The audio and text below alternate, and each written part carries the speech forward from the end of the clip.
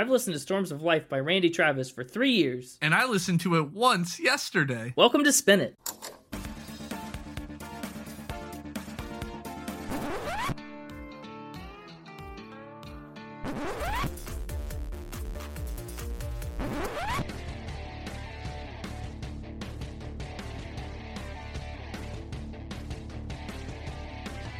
Hey everybody, welcome back to Spin It, the record ranking podcast for people who would rather be listening to music. I'm James, and with me is Connor.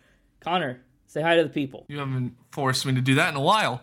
I thought we'd bring it back. Hello, people. Apparently, James has only been listening to this for 3 years. That's kind of insane to me. Yeah, well, I took a class on country music in my senior year of college, and that's where I first learned about Storms of Life, the album. And I decided to put it on the albums of the month shortly after, and the rest is history. I don't want to spoil the episode too much, but I couldn't tell you when I first heard Randy Travis music. There's some Randy Travis music that's just been ambient in my whole life, right? Forever and ever, amen, and like the likes of that. How many songs off of this album would you say you knew before listening to it? Honestly, none. Really? Maybe I'd heard On the Other Hand, but that's probably the only one I had any clue about. About to say, I've definitely heard at least half of this album before. Really? I guess that's just because, I don't know, older country was what my dad would listen to, and my mother was a fan of it. I guess I've just heard a decent amount of Randy Travis music. Well, good. I figured you might know a little more, the old country type. And I know we did country fairly recently with Ingrid Andress, but she's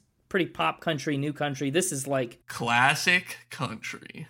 It's like the sweet spot of country, in my opinion. You got your Hank Williams that some of his songs, just feel a bit dated and old. Sure. And then you've got, Ingrid Andress on the newer end. Yeah, a bit of the too pop influenced country. And so you got your 70s, your 80s, your 90s classic country. Yeah, and there are exceptions to all of those, rules that we just set. But yeah, generally, I think this is a pretty sweet spot for country. And I'll tell you a secret. I picked this album because, in part, I really liked the order of going 1966 with the Beach Boys, 1976 with Stevie Wonder, and 1986 with Randy Travis. So what are we going to do in 1996 next week then? Well, we're not.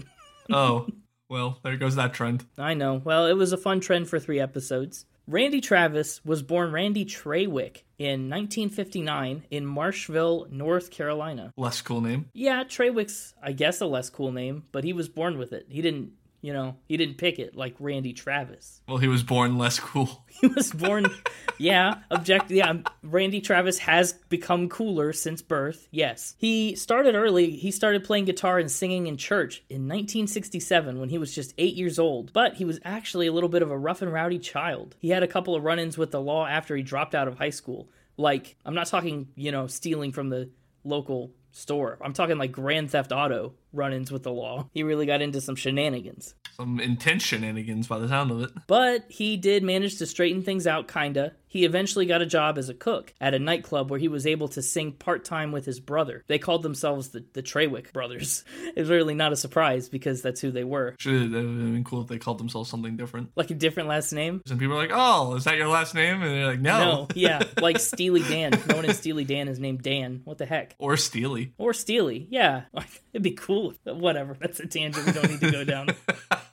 Save that tangent for another day. For the Steely Dan episode, yeah. Randy landed his first recorded contract in 1978, and he moved to Nashville in 1982. He continued to put out music, a lot of music, 20 studio albums, in fact, until he had a stroke in 2013, which is really, that was a sad moment for country music. Now, he's been rehabilitating, right? He still makes public appearances, but he generally doesn't sing much anymore. Although he has made a few guest appearances here and there. You should check out his 2016 performance of Amazing Grace when he was inducted into the Country Music Hall of Fame in 2016. It was very, very moving. People cried hearing him sing because they thought they'd never get to hear his voice again after his stroke. It was a bad stroke. He couldn't walk, he couldn't talk. He had to have a couple of, brain surgeries, I believe, to, get things back under control. But, he's been on the mend, and like I said, he's still out making public appearances and stuff. I've actually encountered him a couple of times around town. Really? Yeah, the first time was at CMA Fest. he was doing a little meet and greet kind of, signing thing, and he goes around with his wife all the time. And so I kind of saw him from a distance then. But shortly after that, I got to serve Randy Travis an order of ribs. Whoa. Fact. I'm locking that in as a fact. That's a fact. That's true. I worked at a barbecue restaurant around town, and I just had an order of ribs to deliver like normal, and I sat it down at the table, and I looked next to me, and it's Randy Travis sitting next to me. Now, are you certain it was Randy Travis and not like a Randy Travis lookalike? No, I'm 100% positive, and I kind of did a double take. Did you ask him? Well, I didn't have to ask him, because I knew. Also, I feel like you can't just ask people if they're Randy Travis. Sure you can. I mean, yeah, you could. Just walk up to strangers on the street. Are you Randy Travis? But he was really nice. I talked for just the briefest minute with him and his wife because I didn't want to, bother them. They're just out to have a dinner and stuff. But yeah, that was one of my favorite Nashville experiences. I'll tell that story forever. But Randy Travis, he's a huge figure, like we've talked about, in the growth and the evolution of country music, right? First and foremost, he's sold more than 25 million records. That is no small feat. He's charted with 50 singles, and 16 have made it all the way to number 1. Then he's got 7 Grammys for Best Male Country Vocal Performance, 3 Best Country Albums, and more. And the rundown on all the country music stuff he's got 6 CMA Awards, 11 ACM Awards, 10 American Music Association Awards, and 8 Dove Awards from the Gospel Music Association. And then, of course, like I mentioned, he's a member of the Country Music Hall of Fame as of 2016. Another fun Randy Travis fact that you might not know, he's also had a bit of an acting career, and he's worked alongside great actors like Patrick Swayze and Matt Damon and others. And I bet some of the audience has even seen Randy Travis in a movie, and they might not have even realized it. He is the President of the United States in National Treasure 2. So Randy Travis has been kidnapped by Nick Cage.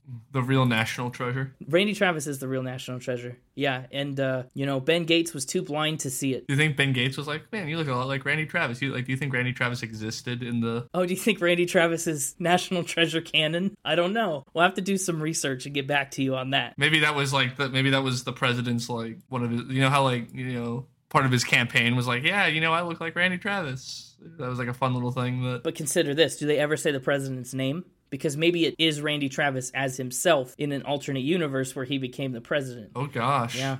I need to know. Who is the president in National Treasure?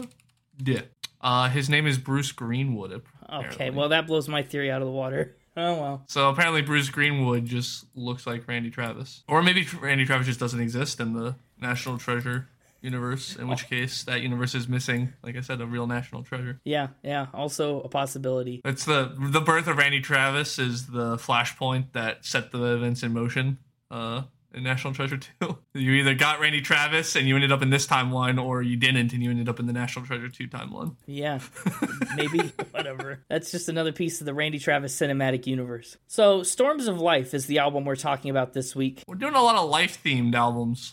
Yeah, I noticed that. Yeah, Songs in the Key of Life, Storms of Life. What's next? It's not a life album. We're breaking the trend again. Oh, man, this week's going to be a real trend breaker. Next week is, yes. But Storms of Life is Travis's debut studio album, the very first one. And it's got a very, very strong mid-late century country feel. I think I came up with the name for Connor's Hippin' and Hoppin' album officially. Yeah. Hips and Hops of Life. Hips and Hops of Life. Yeah, I like it, honestly. Not bad. Hips and Hops of Life. It could be worse, I guess. When I say not bad, that's really what I mean. I just mean it could be worse. Not that it's good, just that it's not bad. This album made a huge splash on its release. On the other hand, actually was released twice, and it peaked at number 1 on the Billboard country charts. The song 1982 also broke into the top 10, way back when they were just singles, before this album was around. And then, when the full album came out, Diggin' Up Bones hit number 1, and No Place Like Home peaked at number 2 as well. The record, as a whole, peaked at number 1 on the country charts, and 85 on the US Billboard 200. Within 6 years, by 1992, the album went triple platinum for 3 million copies sold in the United States. States. And of course, springboarded by the success of this album, Randy Travis was inducted into the Grand Ole Opry in 1986. Nice. Yeah, not our first Grand Ole Opry member, but currently our most recent one. Storms of Life is also the first time Travis worked with longtime producer Kyle Lenning, who went on to work on a lot of Travis's other records. Now, he wasn't the songwriter for most of this album either. He only wrote 2 of them himself, Send My Body and Reasons I Cheat. We'll get into some of the other songwriters in a little bit, but suffice it to say for now, this album is not going to get a bonus point for him writing all the songs. We've only had a couple of those. Yeah, it's a rare occurrence. But I think that's a good amount of background about the album and the artist, so you know what time it is. Is it snack time? Okay, yeah, let's take a snack break. All right, welcome back from the snack break. Hope you had a good snack break, audience. I think it's time to get into some fact or spin. That's right. Yeah, it's fact or spin time. That's kind of what I was going for before. Well, I'm glad I got snack break. I was a little hungry. Well, I'm glad we could knock that out of the park for you. Get the mixtaper in here. He's had enough time to snack. Tell him to bring me his best Randy Travis facts. Oh, I got him. Hey, it's me, the mixtaper. Hi, mixtaper. I didn't get snack break. No, but the whole rest of the episode is kind of your snack break. We were all out of pumpernickel bread. Is that all you eat? For a snack, it's a good healthy snack. I don't know if it's healthy or not actually, but I called it healthy snack, so it is. You're just carbo loading. Yeah, sure. Yeah, it's bulk season. Bulk season for the mixtaper. Every February he starts bulking up, just in case. You never know what you'll need it for. Now, I need to point out to the audience and maybe to you, you've told 10 straight facts. Who's to say I won't tell 4 more straight facts? I don't know. This is the mind game I've set in motion. I know. Yeah, I guess I'll never know anymore. But maybe this episode will break that trend too. Let's find out. All right, well, let's just start with our first fact. Okay. All right. Number 1. What do we got? He narrated a short about cows that type. A short about cows that type? Yep. Right. Animated cows, right? Yeah. What are the cows typing? To their farmer. Oh, they're writing a letter. Okay. The short is called Click Clack Moo, Cows That Type. Click Clack Moo, Cows That Type. That's a great title. Why were the cows writing to the farmer? Did they have complaints or demands, or did they just want to say hi? I don't know. I haven't seen it. Oh, okay. We should definitely have a spin at movie night and watch it though. Sure. How old is this cow short? It came out in 2001. Okay. What was its purpose? To educate or to entertain, or, what? I think just entertain. I don't know. It's a little short. Okay, fair point. 9 minutes long. How did he land this gig? Did people approach him and say, we want Randy Travis specifically? Did he seek them out and say, I would love to talk about literate cows?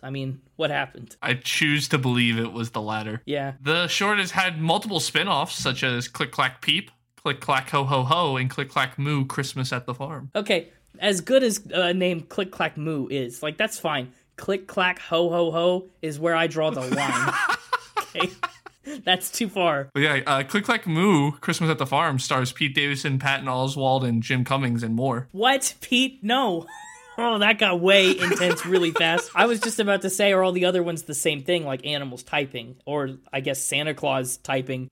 Yeah, I don't know. All I know is that it all started with Click Clack Moo and Randy Travis. Do you have any particular quotes that you've found that you'd like to share? No, because I haven't seen it. I didn't know if you had read about it or if it said. I didn't want to spoil anything about it for me before a spin a movie night. That's really helpful when I'm trying to figure out more information. I'm going to say I guess this is true. Was this very popular? Did a lot of people see this? Got a 7.4 out of 10 on IMDb. I've seen movies that are worse. Okay, I'm sticking with fact. Lock it in. Oh, you think this is a fact? You think I'm sticking with the trend? Yeah, sure.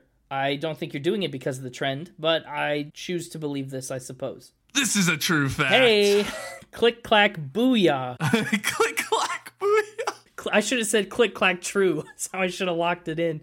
Man, hindsight's 20/20.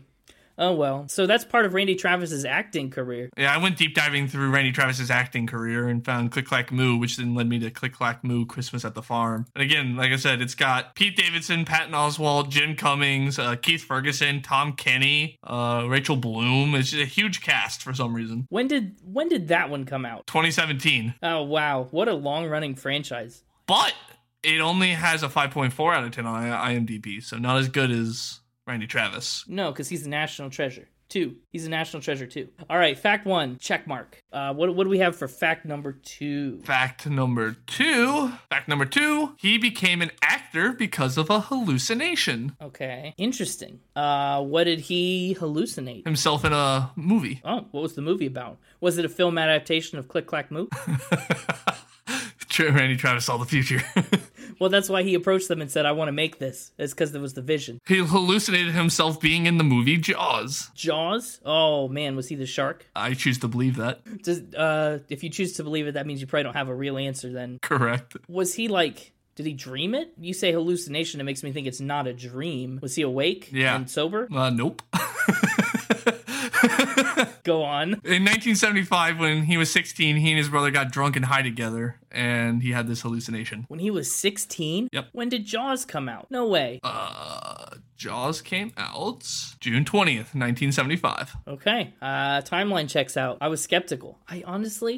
I might have assumed Jaws was a little later than that. Really? Yeah, I've never really seen it all the way through. Added to the Spin It movie night, I guess. So he wasn't already a singer. Why did he decide to pursue singing instead of acting at that point? Good question. All I know is that in an interview in 2001 for the movie Texas Ranger, he brought up this incident as the first time he ever considered a career in acting. I think this fact is false. I think this is a spin. Going with a spin. Think I'm finally breaking the trend. I think you're finally breaking the trend. And I can't put my finger on exactly why, other than I had a hallucination last night that I was going to be in a fact about the movie Jaws.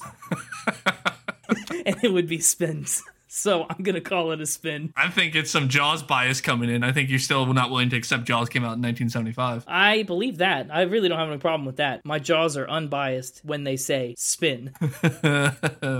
This is a spin. Yay! Made it up. I broke the streak at the right time. I hate it when you don't have good reasoning for why you choose spin. It's like I feel like it should have got you because you had no reason for it not to get you. I just don't know. That just doesn't seem like his style. It was during his troubled teenage years. Well, sure. Yeah. Did you pull this fact from anywhere or did you just totally make it up? No, I just completely made it up. You'd have to be like really drunk to hallucinate being in Jaws, I think. Well, that's why I also put drugs involved, drugs and alcohol. Plus, Jaws had just came out, so it would have been a popular movie. I pretended like I didn't know when it came out to make you think it was a little more credible. Well, that didn't work. Yeah. Yeah. All right. 2 for 2. I'm on a roll right now. Let's let it ride. Fact number 3. He has a collection of typewriters. Click, clack, moo all over again.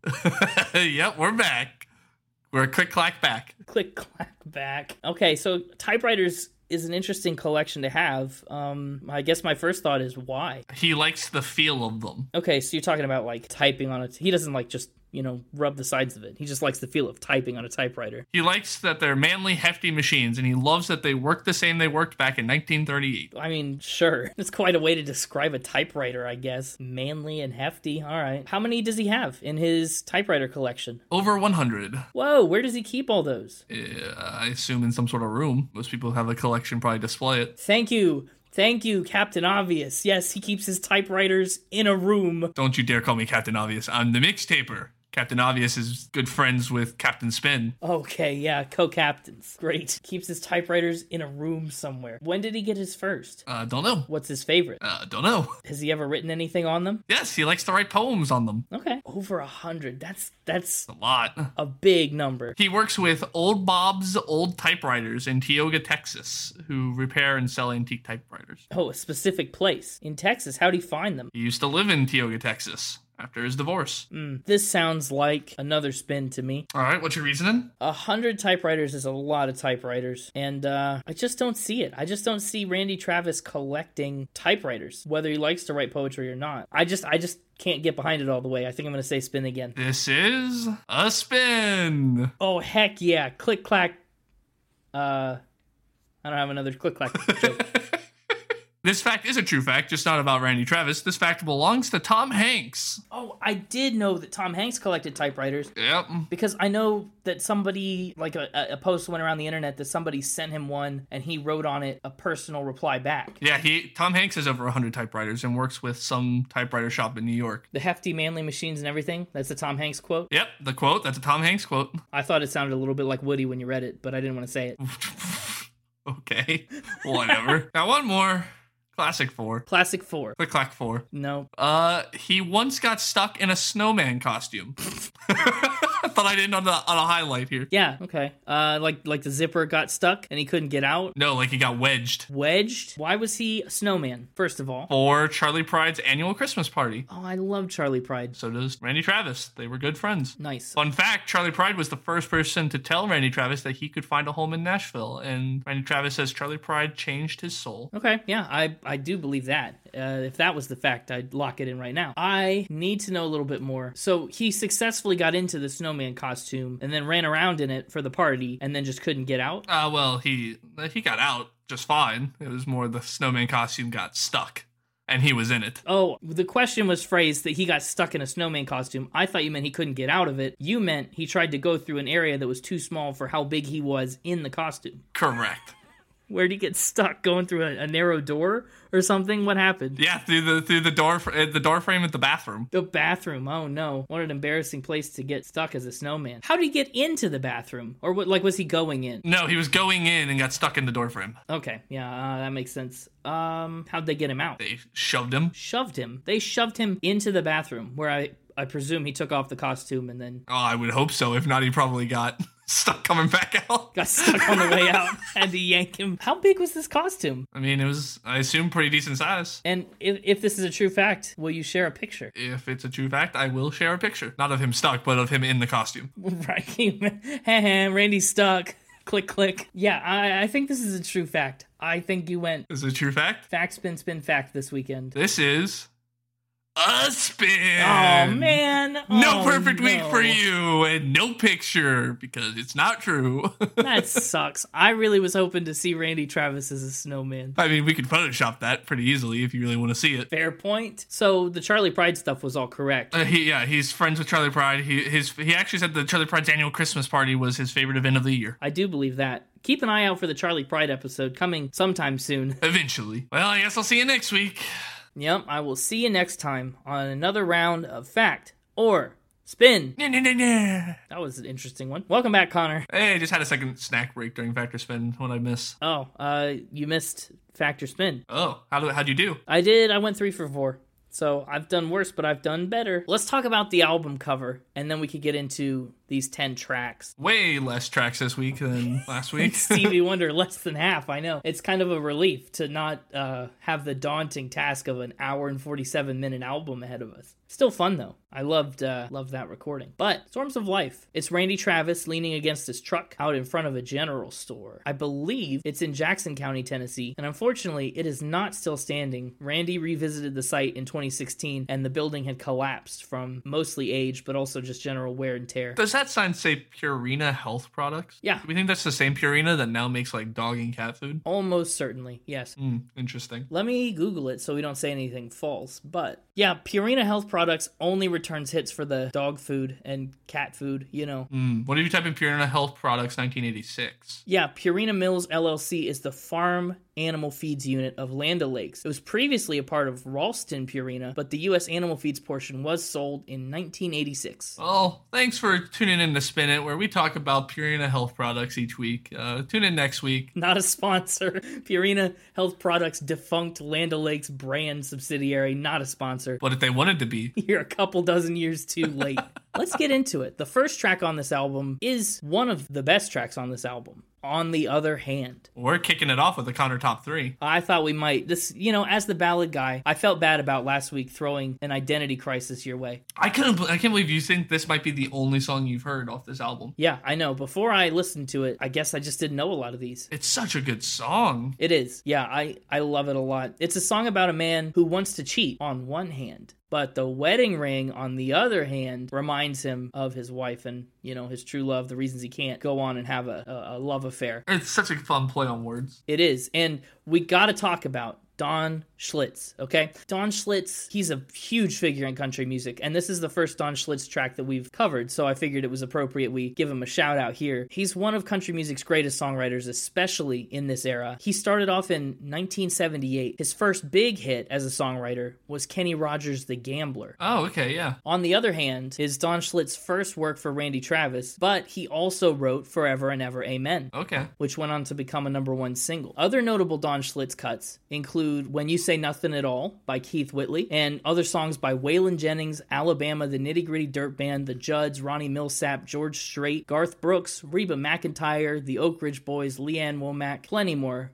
I mean, basically, he wrote for so many country artists, especially out of this era, it's hard to believe. He was even commissioned by George H.W. Bush to write a theme song for his Points of Light program, which Randy Travis sang. That's cool. How did I not find that during Factor Spin? Good thing I didn't, I guess, because you knew it. Yeah, well, you didn't find it because the mixtaper researches. Well, sometimes I work with the mixtaper to help him out when he's busy. Oh, okay. I see. I understand. Don Schlitz also has 2 Grammys and is in the Songwriters Hall of Fame and the Country Music Hall of Fame as well. So that ends our little Don Schlitz tangent, but he's such a prolific songwriter, we had to give him a little shout out here. We haven't had a good spin of tangent in a while. No, except for right now. I don't know whether, on the other hand, is a sweet song or not, because he's like pretty far along considering cheating on his wife, right? I know. He's honestly already happened, in my opinion. He's already, emotionally invested in this other relationship, and he's like, I mean, he's definitely cheated, right? Because in verse 2 he says, and when I first kissed your lips, I felt so alive. So, yeah, he's cheated. Oh, no, you're right. That ship has sailed. But on the other hand, the other ship is still at the harbor, I guess. Yeah, I think it's not a sweet song. I think it's just supposed to be I'm gonna call it down to earth song. Like, it's supposed to be a song that anyone who's ever been in a situation like this can identify with, I guess. This idea of not feeling alive. I don't know. A lot of this album to me is very nitty gritty, I guess.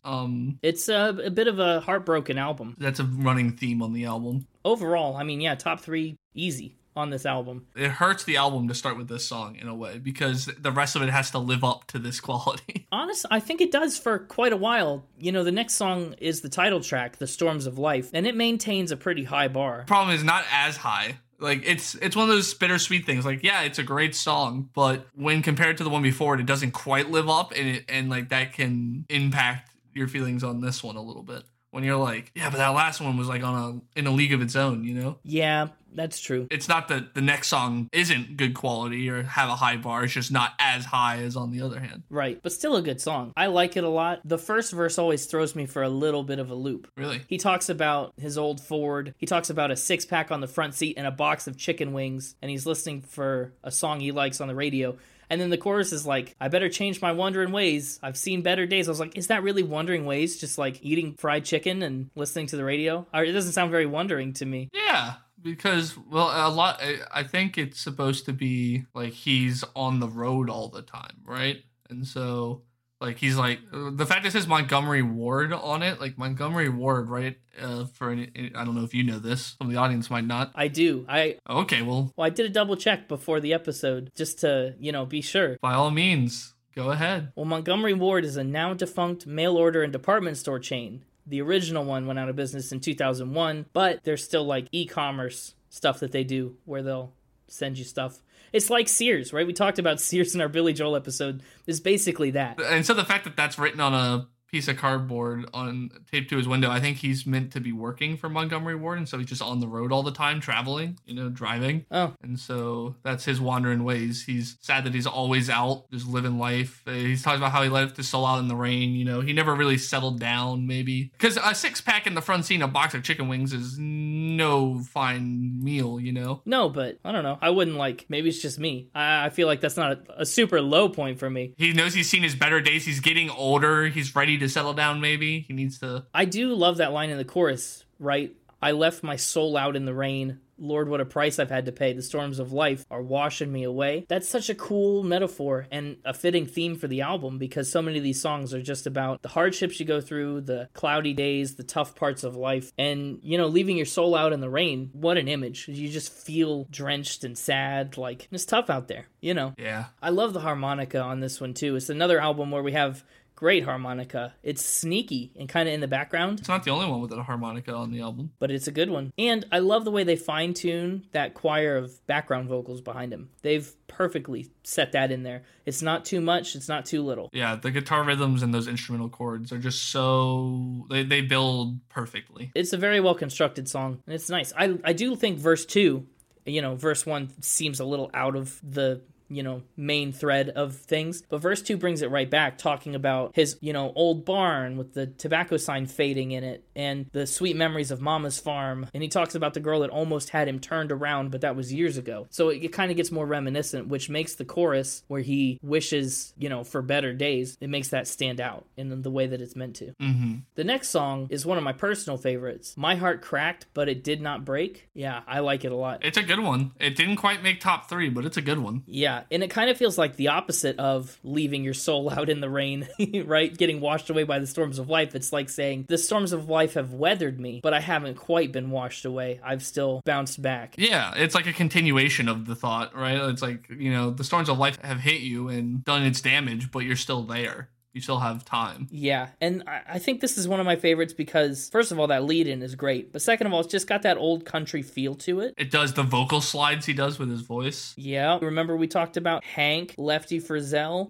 The people that pioneered that vocal slide. Classic country. Almost certainly, yeah. And the instrumental riff that they do after the chorus. Mwah, chef's kiss, spin it kiss, podcast kiss, click clack kiss. Click clack.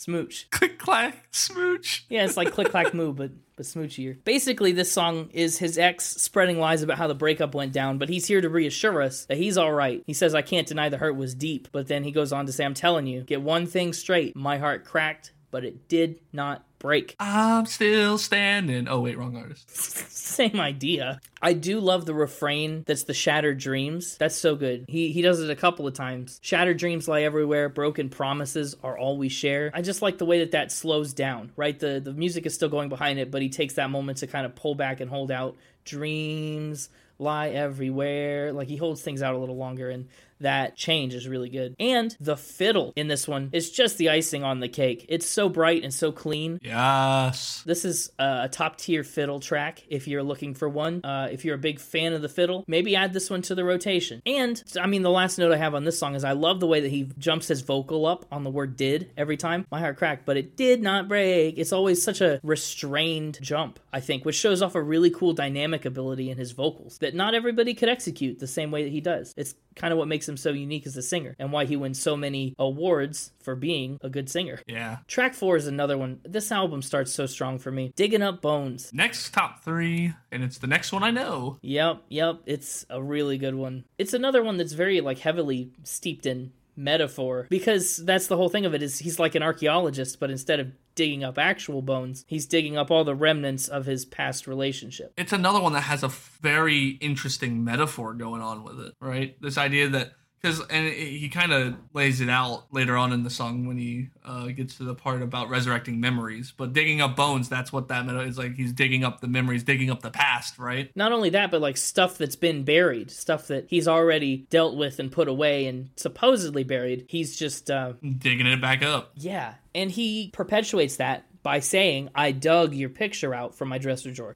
He's not really literally digging, but that's the image that it calls to mind. I will say on this one, the first set of rhymes in each verse always feel way weaker to me compared to the bones rhyme. He rhymes dawn with bones, but the way he pronounces bones, it works perfectly as a slant rhyme. But for and drawer just felt really weak to me. Rings and fling felt weak, Whoa, no, I love that line. I love that. I put my wedding ring on my finger and I gave yours a fling, because what an image. I like the line. I don't like the rhyme to rings on the line before it. I feel like the rhyme is weaker. No, I love it. I wouldn't change a thing about the ring fling. The line itself is great, and what it's saying is great. It hits me wrong. I gave your wedding ring a fling across the lonely bedroom of our recent broken home. Yeah, it's a great line. Great imagery. It's all great. It's just the execution of the rhyme hit me wrong compared to what comes right after it. The other thing I love too, the chorus is a little lyrically lighter, right? Digging up bones. But then he says, I'm exhuming things that's better left alone. I'm resurrecting memories of a love that's dead and gone.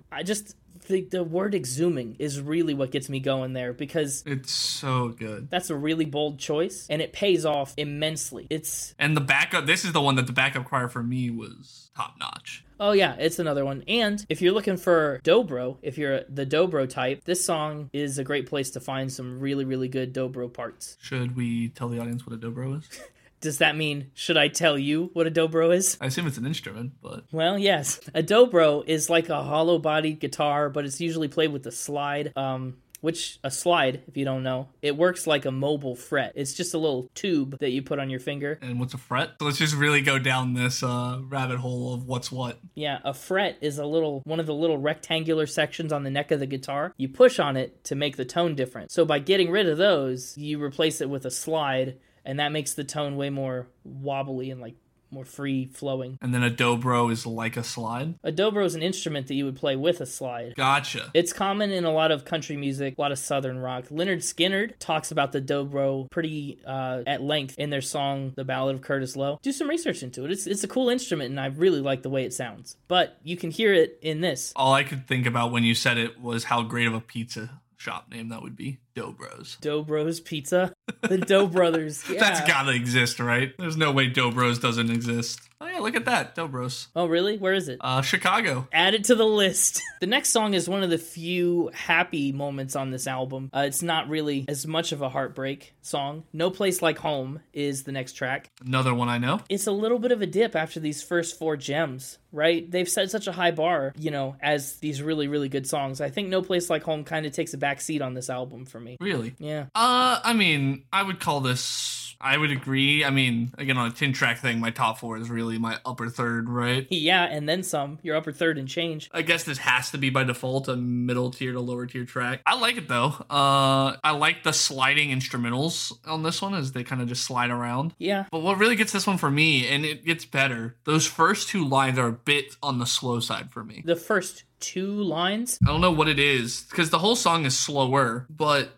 just specifically those first 2 lines feel a bit like they take too long to say what they want to say. Well, I guess they do, because he just speaks them. There's my easy chair, just sitting there. Like, it's so dragged out, but I guess that's how you would speak it, right? It makes it feel a little more personal and a little less performative. And then but the rise into verse 2, like from the chorus where they say there's no place like home, then rise up into from the bedroom. I thought it landed well. This song is just so reminiscent. I really like that.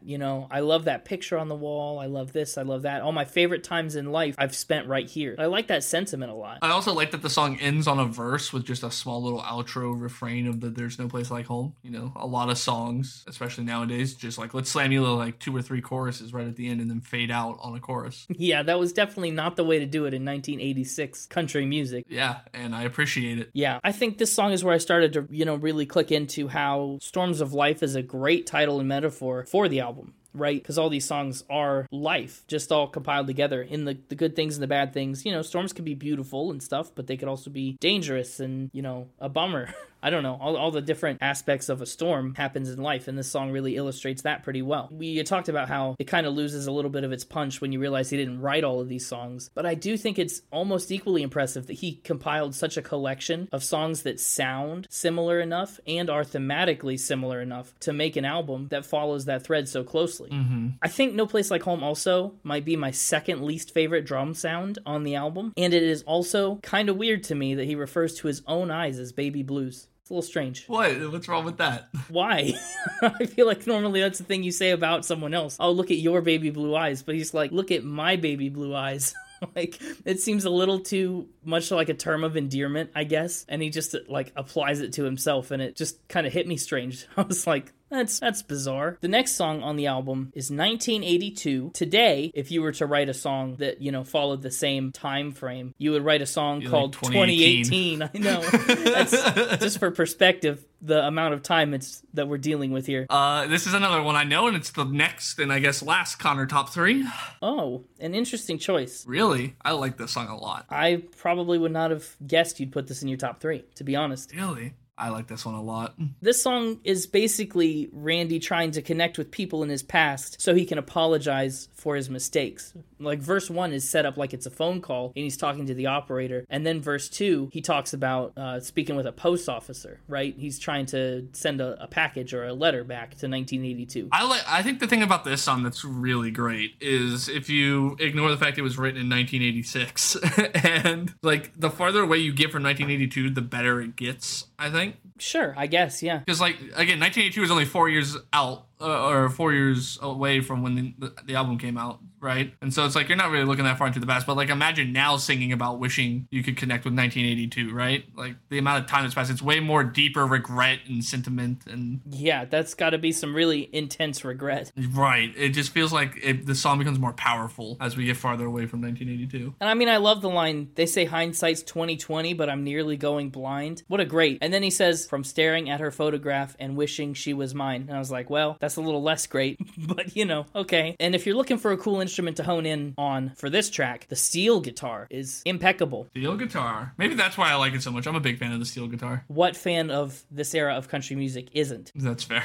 I don't know how you could hate the steel guitar and be like, yeah, but I love 80s country. It's just not possible. The next track on the album is Send My Body. Do you remember on our episode about Hank Williams, episode 12, do you remember when I said that country music has a surprising amount of jail and train songs? Yeah. Well, here's another jail and train song for you. Now I know what it is. Yeah, Send My Body is about a guy who's not guilty, but sentenced to hang for his, well, he claims he's not guilty. We don't really know. He's kind of an unreliable narrator, but he's sentenced to hang for this crime that's been committed. And, that's what he talks about throughout the song. He's like, they have to hang somebody, and it's looking like I'm gonna be the one. And so he says, when you do it, send my body home on a freight train so that everyone can see me when I pass, and so that I can get buried under Mama's apple tree in my old backyard. Send my body back to my hometown is the whole hook of it. It's kind of an upbeat and happy song about a sad thing, because the happy ending is getting to go back home and reunite with his mom and be buried. No place like home. No place, you know what? That's what they say. Yeah, there's no place like home. This song felt like it would play in an old-timey saloon. It had old-timey saloon vibes. Yeah, definitely, like honky tonk style. This is a very honky tonky song. Also, I just need a point of clarity here. The last line of the chorus, I feel backwards from a logistical standpoint to you. Yeah, I've thought about that too. He ends by saying, just see they bury me out by Mama's apple tree and send my body back to my hometown. Like, you should do it in the opposite order, right? You gotta Yes. send the body back to the hometown before you can bury me out by Mama's apple tree. Yeah, but I don't think the chorus lands the same if you switch them around. So, I mean, I'm okay with it. You have to make the exception. I mean, I agree. I'm just saying, logistically, it feels wrong. Unless you dig up bones. Well, digging up bones. all- Mama's apple tree actually isn't in his hometown. It's in a different town that Mama moved to. So you gotta go bury him by Mama's apple tree, dig up the bones, and then take him back to the hometown. It's all coming together. This song is another killer harmonica moment as well. This is another one that I highlighted for its harmonica prevalence. I feel like every song, like there should be a law that says every song has to incorporate a harmonica somewhat. You absolutely, like, that sounds like a good idea now, and you'd hate it after 45 minutes of listening to music that only had harmonicas. Just think of all the different. They don't have to feature it prevalent. Like, it doesn't have to be a prevalent feature. Oh, just a slight harmonica. Just imagine all the fun, unique ways you could find a way to put a harmonica in your song. We should get Spin It branded harmonicas and sell them. Send it to the merch department. Great idea. Coming soon to a store near you. Spin It harmonicas. We're not promising that. I'm promising it. Maybe not. But that's all I have to say about Send My Body. It's an upbeat song. It's a very catchy song, and I like it. I do too. You've hit your 3 top 3s. We haven't given a honorable mention yet, have we? No honorable mention. Not yet. Okay. The next track is another really honky-tonkin' type track, Messin' With My Mind. It's like a boot scootin' boogie. I'm gonna be honest with you, James. I'm really expecting instruments and production to get a perfect 100 or darn close to it. Perfect. I don't give many perfect hundreds. You've given perfect 100s to categories before. Better be darn close because the instruments are just so good. The instruments are fine. The instruments are fine and dandy. We'll get to it when we get to it. But they do really a great job of the country music sound. It's captured very, very well. And my first note on Messin' With My Mind is he's got such a good band on this record. They really do kill the guitar every time. My second note was the dobro on this one is fantastic as well. And another note of mine says there's like an electric keyboard that I can hear in the background. I think it's an electric keyboard, but it gave the song a really interesting tone. It was a little more airy. Well, there's that instrumental break in this song. What instrument is happening during the instrumental break? The instrument on this song is the clarinet. Is that the clarinet? Okay, I got clarinet vibes. Again, my sister played the clarinet, and I was like, I'm getting clarinet vibes from this, but that feels like a weird choice, so... Oh, yeah. It's not often you get a clarinet in country music at all. On a classic country song. It's a bold choice, but I think it's a great one here. It is C perfect 100. It is a good choice to put this clarinet in. I think the clarinet is a fantastic instrument. I mean, it's an alright instrument, but it's great here. Well, yeah. I mean, B-tier instrument, A-tier inclusion on this song. I love the sentiment behind this one, too. It kind of talks about, you know, in the storms of life, he was a man with wandering ways. And this song kind of starts off by detailing that was his intention. He had, you know, a desire to keep moving. This town was just a place to play. You were another way for me to pass some time. But then you started messing with my mind, getting in my head. I started falling for you, and now I'm going to stay. You know, I've changed my wandering ways, and I've become the kind of guy who says, no place like home. It's another convergence point of a lot of these different themes that we've talked about. Yeah, this is another lower tier song for me. Yeah. It's alright. Like I said, none of these songs are bad. I'd listen to any of these if somebody started playing them, but compared to your On the Other Hands and Digging Up Bones, this is it just is there. It's here, yeah. And I think it's good in its own right, but it's here. It's messing with my mind. I mean, I agree. It's just there. It's a good song, but it does kind of get dwarfed by some of the bigger 4 or 5 songs on this album. It's a little fish in a big pond. Or a big fish. We're back on this. We did this before and it didn't work. We'll leave it alone. I don't remember when we did it before, but I do remember already having fish issues. I don't remember. Was it Fleetwood Mac? Oh, you're right. I think it was. Yeah, I think we determined it was a medium-sized fish in a big pond. Had it been in a smaller pond, it would have looked like a bigger fish. Yeah, but in a bigger pond, it would have just been a normal-sized fish, yeah. You know what is a decently sized fish in this big pond? Reasons I Cheat. It gets honorable mention. Interesting. Really? Yeah, I don't know how I feel about this one either. I think I like it. This is a song that teeters on the edge for me between not knowing how I feel about it. It feels like a flip side to On the Other Hand, because it is. It feels like what he would be telling his wife when she finds out he kissed this girl and considered cheating. He's like, well, here's all the reasons I considered it. Yeah. Here's why. So it's another song I know as well, and so maybe there's some bias coming in, but possible. What it's really got going for it is on that chorus. The way that chorus just steadily rises. Yeah. And it'll maybe fall like a half step or a step, but it never really falls. It just rises from start to end all the way up. It's fantastic. I love it. It gets honorable mention specifically because of that. That's really what put it up into honorable mention territory. Yeah, it's a sad song and it sounds sad. Like, rip your heart out sad. To hear what a low point he's hit with all these aspects that he's describing of the reasons he cheats. We've had, you know, the sad songs that sound happy, the happy songs that sound sad. This is one that really, like, fits the mold. I think it's clever because he starts listing these bad things that are more storms of life. The bad boss, the long work days, and coming home to a woman who he's not feeling the spark with, right? Too demanding, not understanding. That's the first half of it. And then in the second verse, he kind of does a little bit of a pivot, and he goes to talking about some of the more exciting, the newer things that he's finding with this other woman. His pride is soothed. She knows him. She's got a sweet smile. So, like, we've got the bad reasons he cheats, and then I don't mean to call him the good reasons he cheats, because there's not really, but, you know, all the positive aspects of the new woman. The positive aspects of a new relationship, exactly. And I like it. I guess I like it too. I think I'm going to firmly land the teeter between liking it and not liking it on. I like it, but I don't think I would give it a honorable mention from me. Well, good thing you're not giving honorable mentions. Props to Randy Travis for writing this song. Now, yeah, is where it gets concerning, you know? It's like, hang on now. He could just tell his wife, yeah, I sang some other guy's song. On the other hand, Don Schlitz wrote that. It's fine. And she could be like, okay, but this one, I mean, what are you going to say? Last track, we're already here. Yes, we are. Already on the last track. The last song on this album, track 10, is There'll Always Be a Honky Tonk Somewhere, which is just what it sounds like. No matter what happens in the future, there will be a honky tonk. You love to see it. Yep. Last song I know as well. Again, I just really wanted to hammer how much of this album I knew and you didn't. That doesn't happen very often, where you pick an album that I'm more familiar with. I know. When you're not, you were more familiar with it before this podcast. I mean, I've still listened to it for 3 years, and I know it.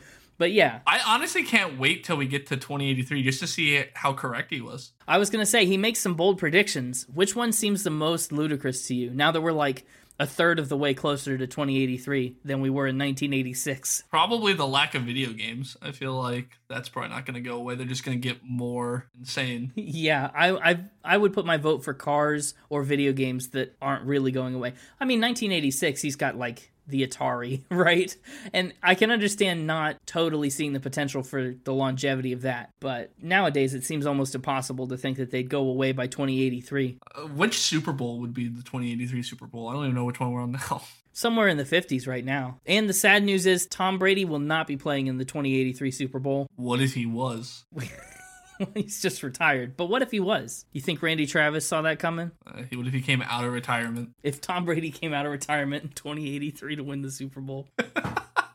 Just to show he could still do it. Yeah. What I'll say about this song is that I hate the drum sound on this one. Really? Boy, is that a bad taste in my mouth. Yes, it's so not with it. It's an outlier from the rest of this album. I don't remember it being that bad. It didn't stand out to me as being bad. It sticks out like a sore thumb. It sounds like, like almost like Alabama, right? Alabama does some songs that have some really atrocious drums. This is kind of like that. So this is the reason you're not going to give it a perfect 100. It certainly takes a ding for that, yeah. But the lyrics I do love. There will always be a place for people to go and get sad and listen to music.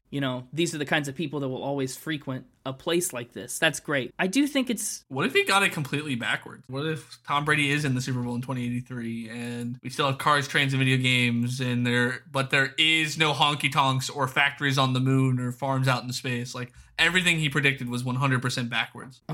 I mean, that'd be a bummer. I do think farming in space is a weird choice to include, but it pays off absolutely massively with the rhyme after it. One of the best lines on the song and on the album is, "It seems there's nothing here on earth that something won't replace." I really like that one. And it needs that space before it to rhyme. So I'll take it. I think it's musically kind of a weaker end to the album because it's so far out of character sonically for what the rest of the record has been. It kind of feels like a curtain call. Right? I think Reasons I Cheat would have been the great one to end it on because you started off with the cheating song and ended it. Yeah, exactly. And there'll always be a honky tonk somewhere. Feels like, I guess, we've talked about this before. That feels like the song that would be playing as the credits roll. Well, that brings us to Final Spin. Final Spin, the highly anticipated final spin for Storms of Life by Randy Travis. I think the songs for the playlist, one's got to be On the Other Hand. Yeah. What are you thinking for the other one? I would love to either put the Storms of Life or Digging Up Bones. I'm personally thinking Digging Up Bones. Okay, well, that seems like the way we'll go. Those will be added to, immortalized, enshrined in the Spin It Favorite Songs playlist. Let's get into scores. Music on this album. This is a little bit of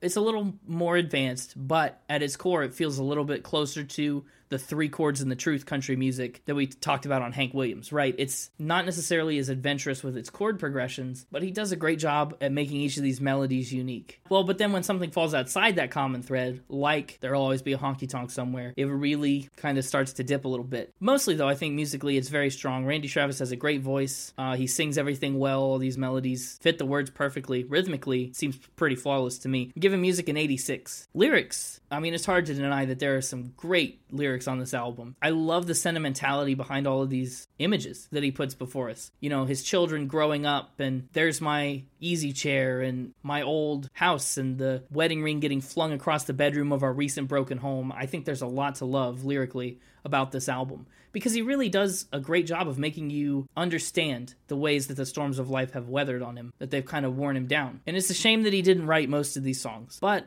what that means is he's able to pick and choose exactly the best songs that got set before him to a certain extent. I think everything on this album lyrically is done pretty darn well. So I'm giving lyrics a 91. Oh, okay. Lyrics higher than music. Now for the big one, instruments and production. Yeah, so the thing about that, like we talked about, the instruments are fantastic, right? The places that they use steel guitars and dobros and even clarinets. It's pretty great. And harmonicas. Harmonicas too, yeah. Can't forget the harmonica. The problem is, I don't know, like we said, there's the two songs that I don't love with the drums, right? There'll Always Be a Honky Tonk Somewhere and No Place Like Home. There's some spots where the instruments kind of sound a little off or weird, and I think the production is fine. It's, I guess, gold standard 1986 country music, but I don't think it's anything that really blows me away. And I think by the end of the album, from a production standpoint, it feels a little played out and samey, just a smidge. That's by the end of all 10 tracks listened to at once. But, that's the way a collection like this was meant to be consumed. I'm giving it a 79.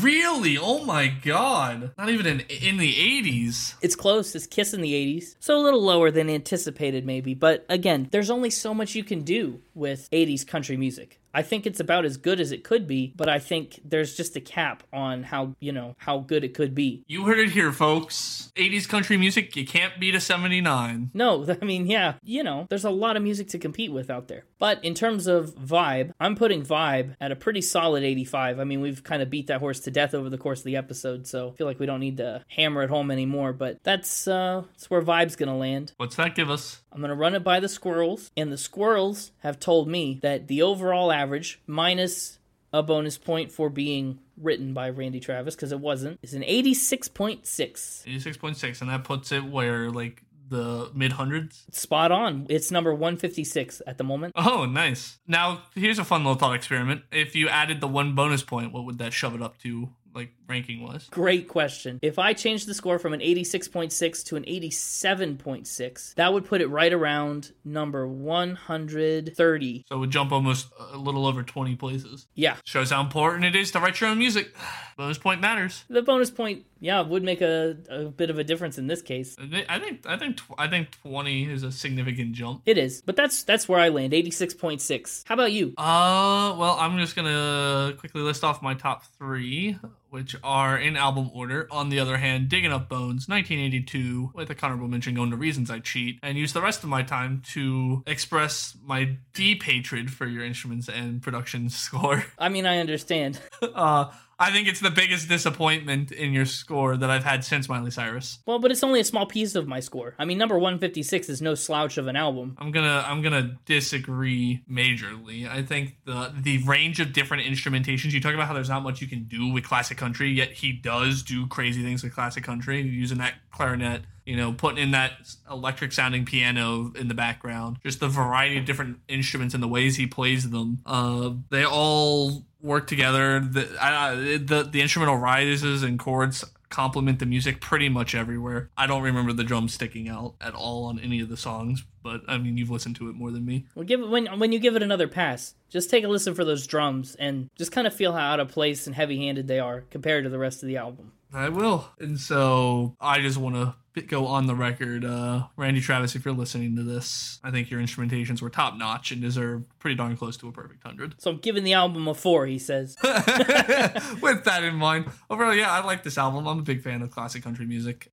When it comes to score, I have to be careful not to let bias, put me in a weird situation here where something like, I've always said I don't feel like Kings of Leon Walls really deserves the 8 it has, and like I think My Beautiful Dark Twisted Fantasy deserves lower than a 5, things like that. I've let bias influence my scores in the past. Sure, yeah. And, you hate to let that happen again. Oh, yeah.